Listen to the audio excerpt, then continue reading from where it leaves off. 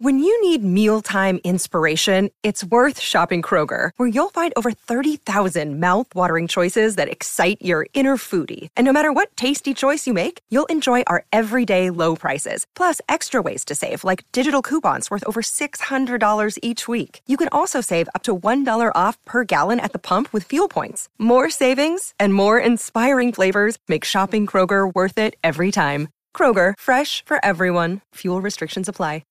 When you need to know what's happening, it's time to get in the huddle with Carl Dukes, Brian Baldinger, and Jason LaCanfora.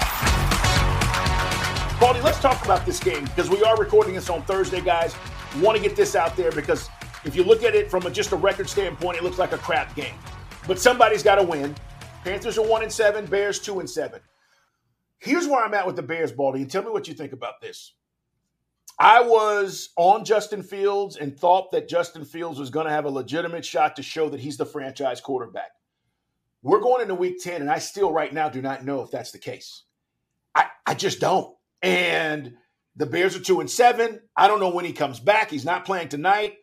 And it's really weird. My point is the Bears may be at a decision point at the end of this season with Justin. And then the Panthers at a different place to what you just talked about with their quarterback who's just starting, but they've got to continue to build around him. But this game, I don't even know what to think about this Thursday night matchup tonight. Well, in Chicago, look, they can't win games. And, Matt Eberflus right now is like literally last week, Tyson Bagent. Like I know you look at the stats and he fumbled it at the end of the game, trying to make a play, and he threw 3 interceptions. And I go, okay, well, it'd be good if Kyle, if Kmet came back to the ball and didn't let Paulson and Debo jump in front of him, get one of those interceptions. But literally the Bears went up and down the field. I mean, the 2 touchdown passes to Cole Kmet were just absolute beautiful throws. He hit, in the back of the end zone, DJ Moore, and he had both hands on the ball, and it got stripped out. Yeah. The offense looked good. They can run the ball. And Bagent, like, he knows what he's doing. And so the ball comes out on time. Darnell Mooney's a part of the offense. Like, it's not like they're not fun to watch. I think the Bears are going to play really good in this game. Like, I don't know but I just think Tyson Bagent's like going, I get a chance to play. I was at Shepherd College, playing against, Stroudsburg State last year at this time. He's just enjoying the opportunity. And the guy has ability. He really does have ability. And it'll be interesting because you've got Bryce Young, the number 1 pick, supposed to be the franchise player. And then you get Tyson Bagent on the other side, free agent, Shepherd's College, all this stuff.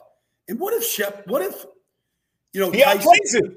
outplays him tonight? Yeah. Like literally forget about the stats, Carl. We're watching a game like we're going to watch it. Yeah. And you just see one player, that outplays the other guy. And you go, can we screw up this process of picking quarterbacks any more than we do? Because we do it every year. And, whether you're watching Zach Wilson on Monday night, which was unwatchable, whatever it is, we screw this up every year. And every year you have to this might be the ultimate scrutinizer tonight. If Tyson Bagent goes out and makes all these throws and Bryce Young just struggles. Baldy, I, speaking of quarterbacks, witnessed something that I've never witnessed last Sunday. A guy got off the plane on Tuesday, practiced with his team on Wednesday, and didn't take any first-team snaps. Jaren Hall is the starter at the start of the game against the Falcons on Sunday. First series, pow, he gets knocked out. Yep. Josh, they call him on the sidelines. This guy's like, where's my helmet? All right, like we're in high school. Goes out and plays absolutely incredible. Yep. I mean, kudos to Josh Dobbs. It was absolutely incredible, but it was also maddening and frustrating to see on the other side because you just don't see a guy step into a game situation, limited play calling, and be able to do what he did. But there's 2 things that are going on here, and I want to get to the Falcons-Cardinals because Kyler Murray comes back this week. I think he's got a lot to prove. And then the Falcons, it's been a mess offensively, and I know you've been doing some breakdowns. My thing with this is, Baldy, too cute in the red zone. Sometimes you just got to do what you do. We're trying to run reverses. You're trying to run, all this crap with guys in the backfield that's not what they do. It's not their job. And so it's hurt them. And a crazy stat, Baldy, is the 18 times that the Falcons have been at the 5-yard line or inside the 5-yard line. Bijan Robinson's touched it one time for no gain. So you've got all these weapons, but yet you've not used them. And Arthur is catching a lot of heat. Arthur Smith, the head coach.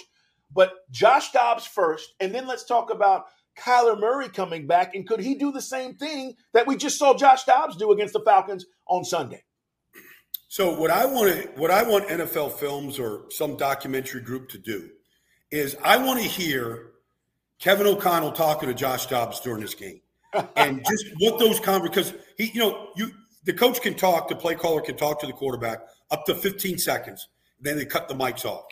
So I would love to hear that conversation of how he kind of called the play, what the alert was, what the protection is, how Josh Dobbs got it out, communicated, because you didn't see any breakdowns. No.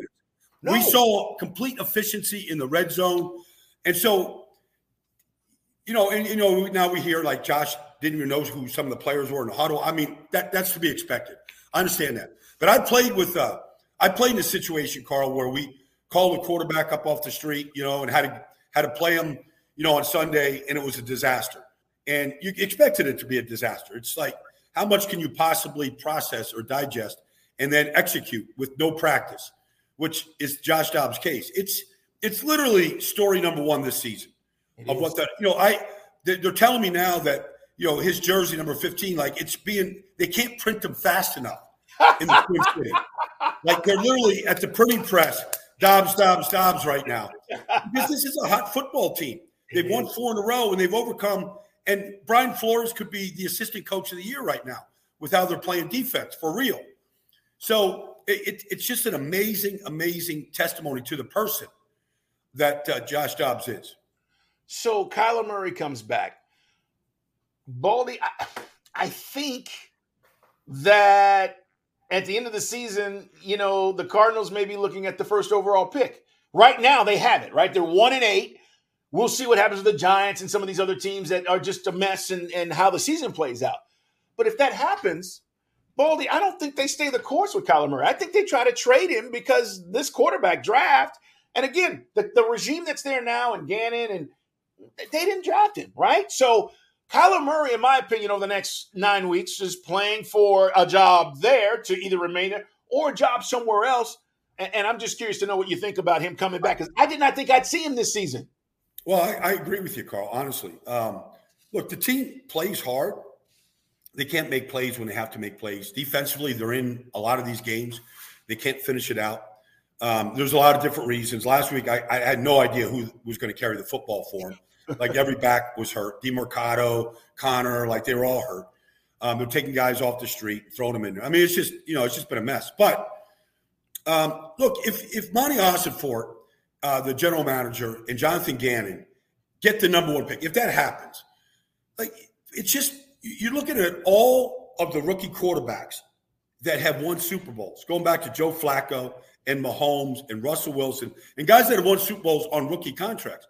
Like you have to take advantage of the finances when you can sign a guy and then have all this extra money to be able to, either build your team, make trades, free agency, whatever you need to do. You could do that when a quarterback's got at least 4 years, And so to me, financially, if you want to build your team, you do it with the rookie on a rookie contract. And if the talent is out there, whether it's Caleb or, whoever it is, it's going to be hard to say no to that situation right now. And that's not to knock Kyler Murray. No. But I don't think if Kyler Murray goes out there and just balls out, and I think he's going to be very motivated to shut the critics up, to prove to himself, to prove to this regime for the next contract, maybe someplace else. Like he's got a lot to play for right now if he wants to have a viable, long-time NFL, career.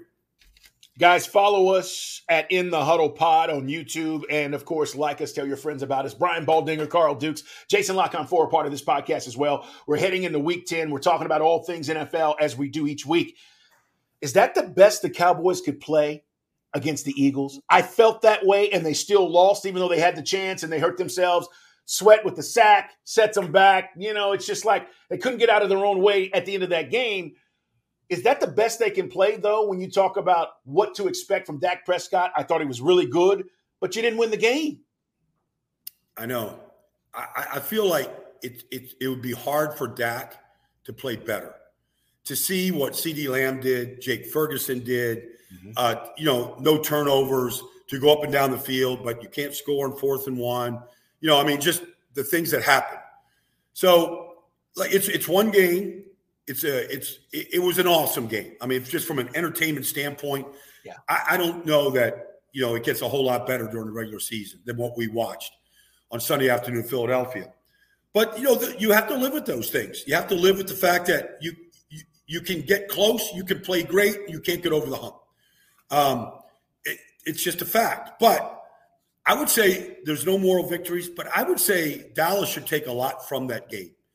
And they should, like, they have been blowing out weak teams. Like, they run them right out of the gym. I think they'll do that this week against the Giants. Like, I just don't think there's anything the Giants could do if the Cowboys come out and execute for the most part like they did last week. The offensive line outside of Terrence Steele in some pass rushes played really good. I haven't seen Tyron Smith play that well in a long time at left tackle. Yeah. He was awesome.